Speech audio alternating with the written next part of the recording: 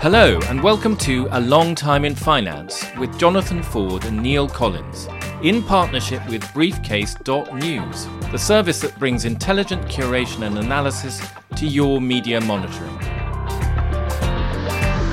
It was a highly provocative speech on climate change that led to HSBC suspending an executive, and one that has split the asset management industry. Who cares if Miami is 6 metres underwater in 100 years? Asked Stuart Kirk, head of responsible investing at HSBC Asset Management, during a Financial Times conference on green investment. Amsterdam's been 6 metres underwater for ages, and that's a really nice place. We will cope with it. This and other flippant zingers led to the International Bank suspending the fund manager.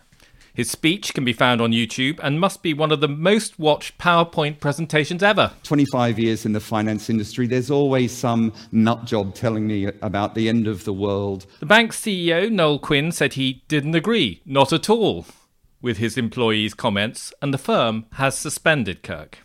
Climate activists have demanded his dismissal, turning the whole affair in some eyes into a free speech issue, with Kirk playing the J.K. Rowling role of being cancelled for daring to offer an honestly held view.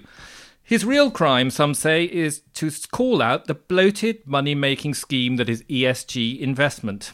ESG? Oh, environmental, social and governance. It's green investment. Roger Pielke Jr. is somebody who knows what it's like to be Stuart Kirk. He lost his job writing for the US pollster Nate Silver's 538 blog in 2014 after writing a piece arguing that demographics were as much to blame for the rising cost of weather disasters as climate change. He's also the professor in the Environmental Studies program at the University of Colorado. Welcome, Roger. Very nice to have you. Thanks, Jonathan. Great to be here. Great. Well, before we come to Stuart Kirk and his speech, could you tell us a little bit about your own experience? And do you think you were cancelled in any way by the academic community after your work for 538? Let me just say one thing. In the United States context in particular, if you're a professor with academic tenure, it's pretty hard to be canceled. I can come and go at different writing outlets and different jobs, and people can yell at me on Twitter. But my job is pretty secure, which provides a very strong base for calling things like I see them. So no, I haven't been canceled. In fact, I'm still out there doing what I do. And, the fact I'm talking with you kind of indicates, no. My experiences are, in short, in 2014, I was invited by Nate Silver, who's famous for his election forecasts. I was asked to join his writing staff to write about science issues, focus on climate. So my first piece that he invited me to write was basically to summarize work I had done basically over the previous 20 years. That was consensus science of the IPCC. For me, it was nothing new, nothing particularly earth-shattering. I summarized the consensus, which exists today, that if you're interested in economic losses from extreme weather events, the most important factor is what we build, how we build, and what we put in those structures. And as we get more accumulating wealth, obviously we have more losses. Which seems absolutely self-evident, but that's close to heresy in the eyes of the climate doomsters. Yeah, well, part of it is that economic losses have definitely increased from extreme weather events. There's no doubt about that. But there has been this tendency to misuse that data to say, look, costs are going up, so we can use that to show trends in weather patterns or extreme events. And you just can't do that. So I pointed that out, and there was an eruption. It was an early Twitter mob outrage. A lot of pressure was put on Nate Silver. He was asked about it on late night talk shows. Paul Krugman came after me, the New York Times economist. And, the most interesting thing for me was how many journalists decided to campaign for me to be fired from that position. And ultimately, I was let go very quickly thereafter for writing for Nate Silver. I continue to write in a lot of prominent outlets. So, looking at how Nate Silver's career has gone since then and how mine has gone, I can't say it was necessarily a bad outcome for me. Okay, so you've been through the wars with this sort of thing. Let's come to Kirk. In a blog post you wrote, you likened his situation to that depicted in a film called Jerry Maguire, in which a sports agent played by Tom Cruise writes a memo called Things We Think But Dare Not Say, basically advocating having fewer clients in a sports management agency and charging them less. And his bosses saw the memo and fired him. Is this basically the Kirk situation? Yeah, it seems so. I mean, Kirk was at a I know it's an industry conference sponsored by the Financial Times, which anyone familiar with these sort of things, it's not the sort of place where people go and try to act as brave truth tellers and tell the audience that everything you're doing is bullshit. It was an odd tack to take, but if he sincerely believes in what he's saying, which I think is, probably the case, he secured global attention for his ideas and thoughts. So I guess from that perspective, it was an enormously successful intervention. That's a very fair point. And I think that that's sort of parallel with your experience. The thing that puzzles me always about these things is how come they just produce this sort of visceral response that these people must be drummed out of the brownies and cast into the outer darkness for holding a view which is not universally shared. The brownies are like the Eagle Scouts, but they're girls. Yeah, I have a sense that for some in the community of research and analysis, and I include, financial analysts and people who work on catastrophe models and so on, that some people expect our role as analysts is not to just call things like we see them, but to help create work that stimulates political action outside our communities. So if I say, well, actually, the increase in cost of disasters is not due to climate change, is due overwhelmingly to more people, more population, that's not a helpful political message for people who are trying to use that data to compel political action. So very quickly, I get put in the bin of the bad guys. Kirk as well, when he says, hey, climate change is not a big factor in financial decisions if you're lending over 6 years. And he said this, year 7 doesn't matter. Empirically, that's just a true factual statement. It's just not helpful in the larger politics of climate change. And in politicized issues, whether it's COVID or climate change, being able to signal which side you're on is an important part of the public discourse. Yeah, I suppose the way I look at it is, obviously people have focused a lot on the HSBC's response to what he said. I suppose if I was Noel Quinn, I would say, hang on, you're the head of responsible investing. You go to a conference where everyone else is wearing a badge saying head of responsible investing. You announce we're all wasting our time. This is a completely pointless activity. Why, if I was Noel Quinn, I might say, did you not point this out to me when I made you head of responsible investing if you think it's all a bunch of bullshit? I take that point. But if you are head of responsible investing, surely you have a responsibility to try and put the challenges and problems in front of you into some sort of order.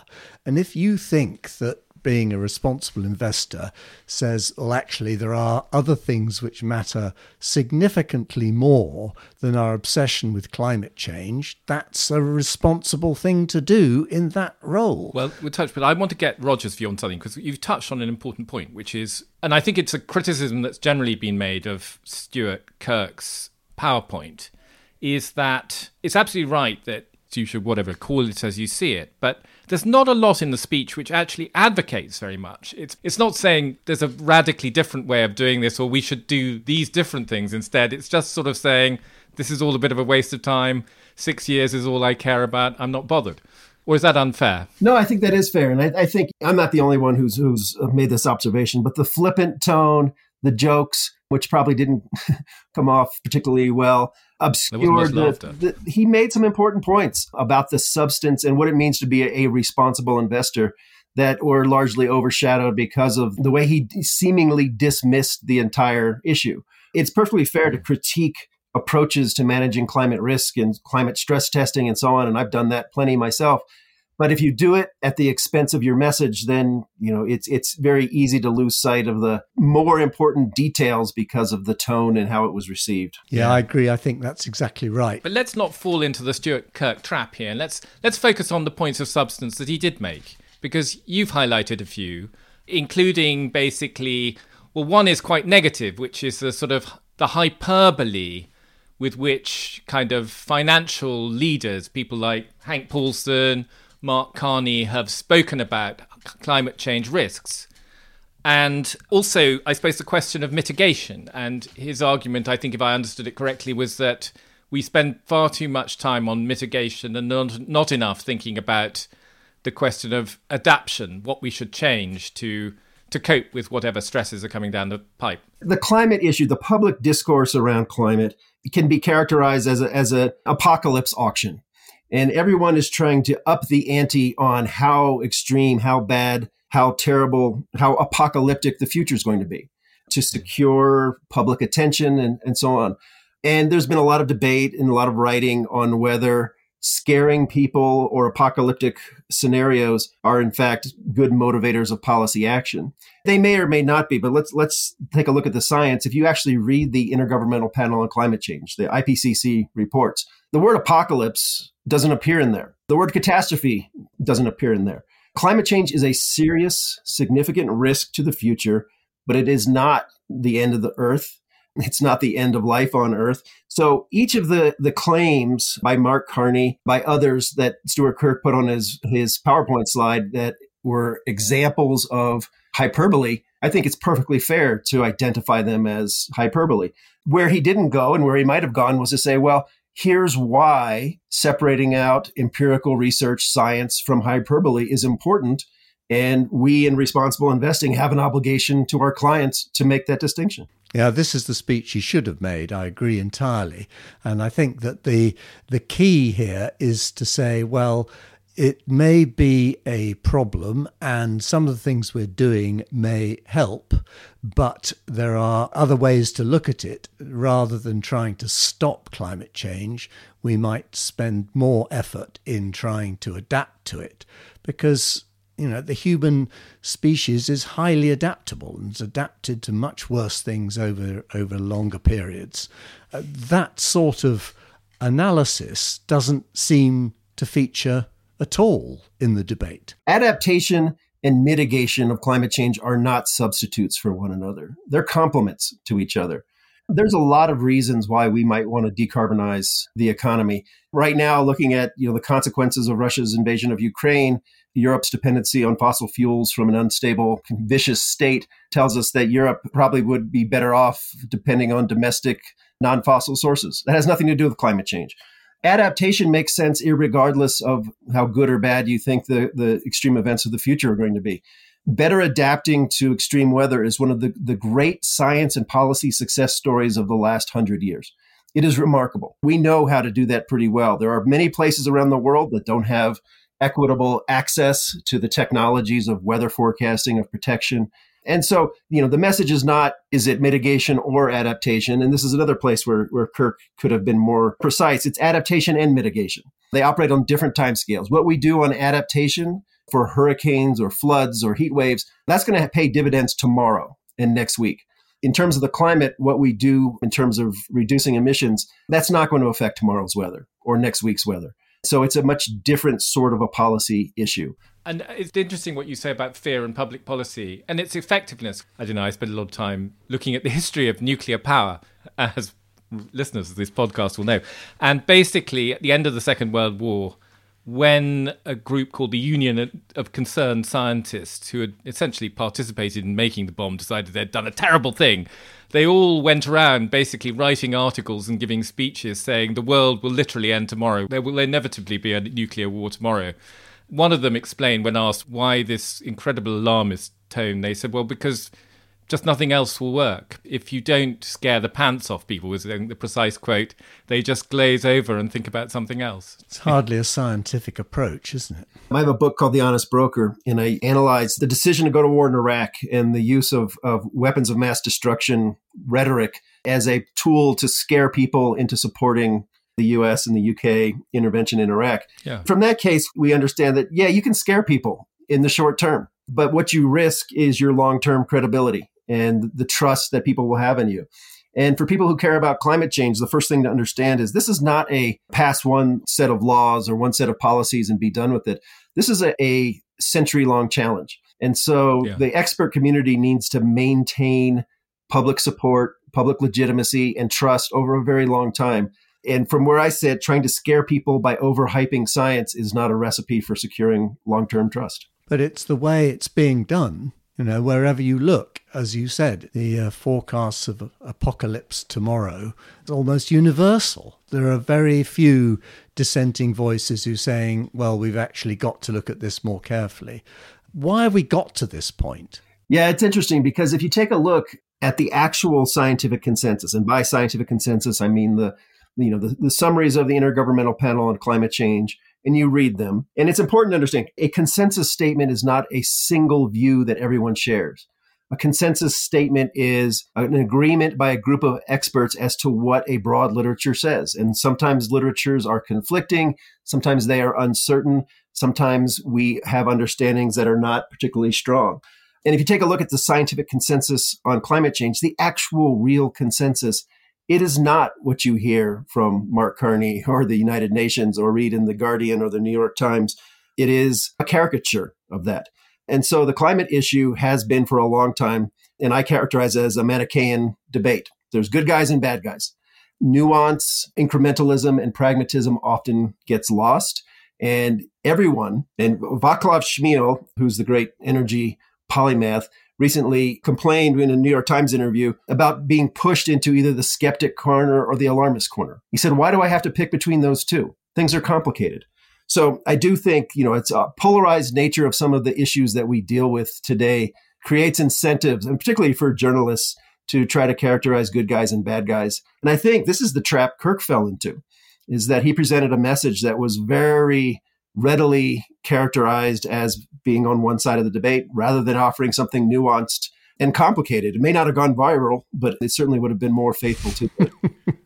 Well, it kept his job, probably. Well, it sounds to me as if he didn't necessarily want to. Anyway, but I want to talk about something else, because Neil can go on all night about this sort of stuff.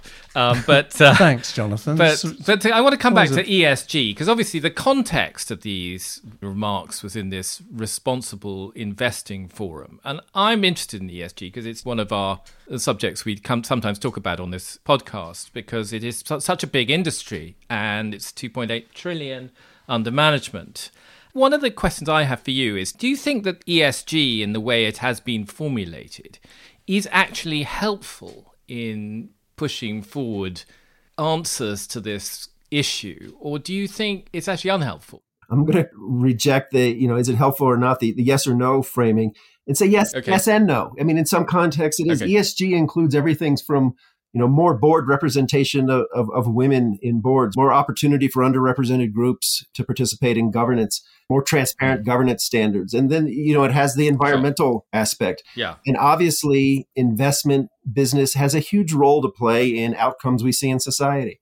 So yes, I think ESG is really important, and I applaud the efforts to try to bring these considerations more into boardroom decision-making. At the same time, there is such a thing as greenwashing. The idea that it's a symbolic effort. ESG is an industry. Yeah. ESG has spawned a multi-trillion-dollar industry. So yes, people are going to be scrambling, trying to get pieces of that pie.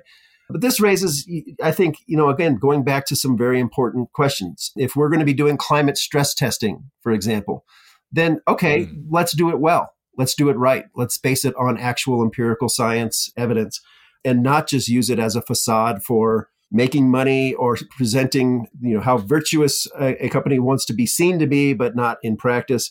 For me, it just makes it's like any other institution you'll find. There's good parts and bad parts. And I see, the job of journalists and academics is to, shine some light. What are the practices that are working? And what are the ones that we should truly be cynical about? And that's obviously not something that people in the community particularly welcome all the time. Well, I'm much more skeptical about ESG, and I do think it is essentially greenwashing. I'm going to come back to Stuart Kirk. What do you think the future holds for him? Stand-up comedy? Probably not, judging by the laughs he got on the talk, which weren't very many. Sounds to me like he's more likely to become one of those journalists who's casting light. Those sort of controversial columnists is where he's headed. Yeah, I don't know Stuart. I didn't know of him, actually, prior to his talk.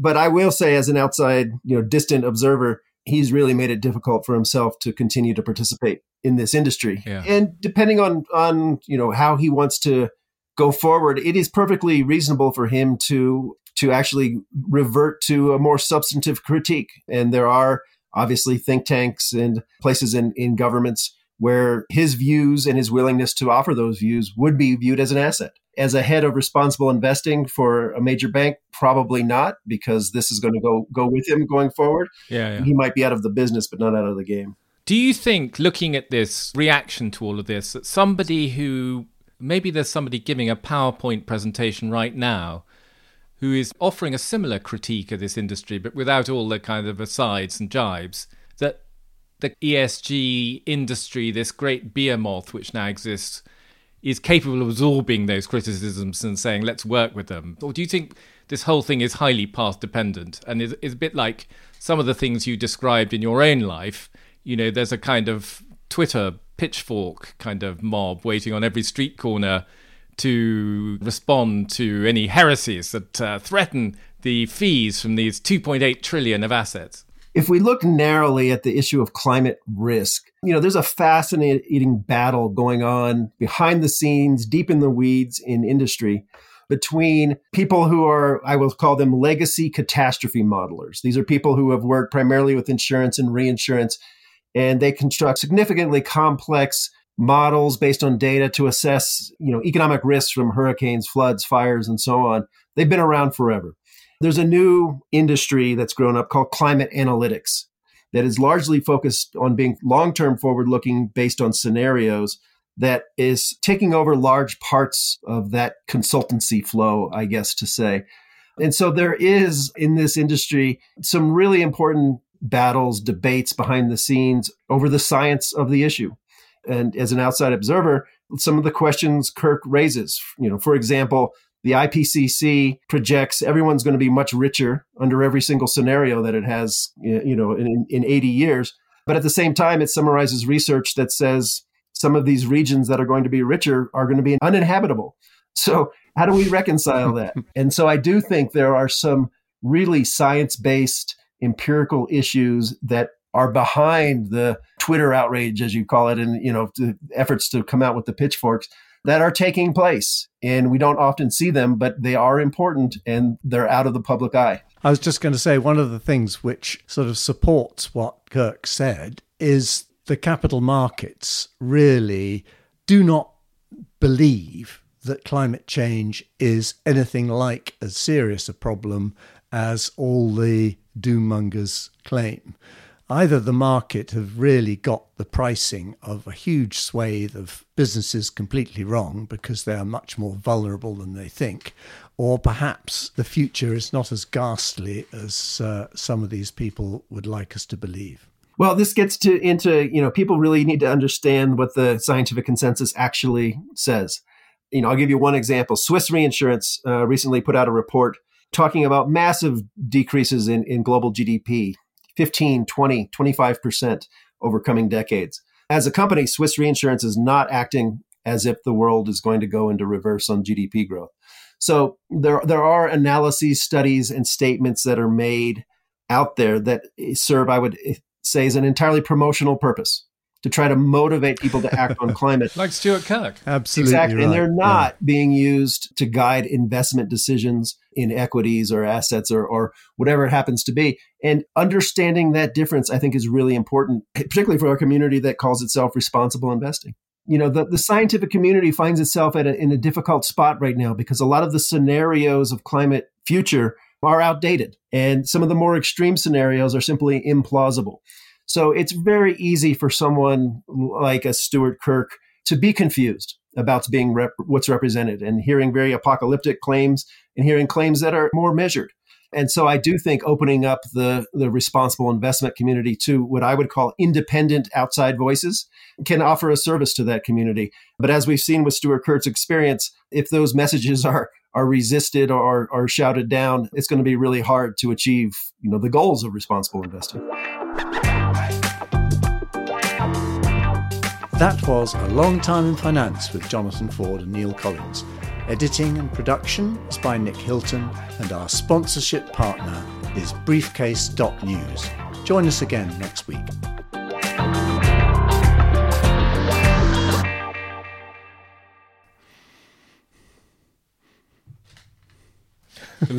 You silenced him. I've reduced him to silence. He doesn't want to go there. God, Neil. We might have to cut that bit out.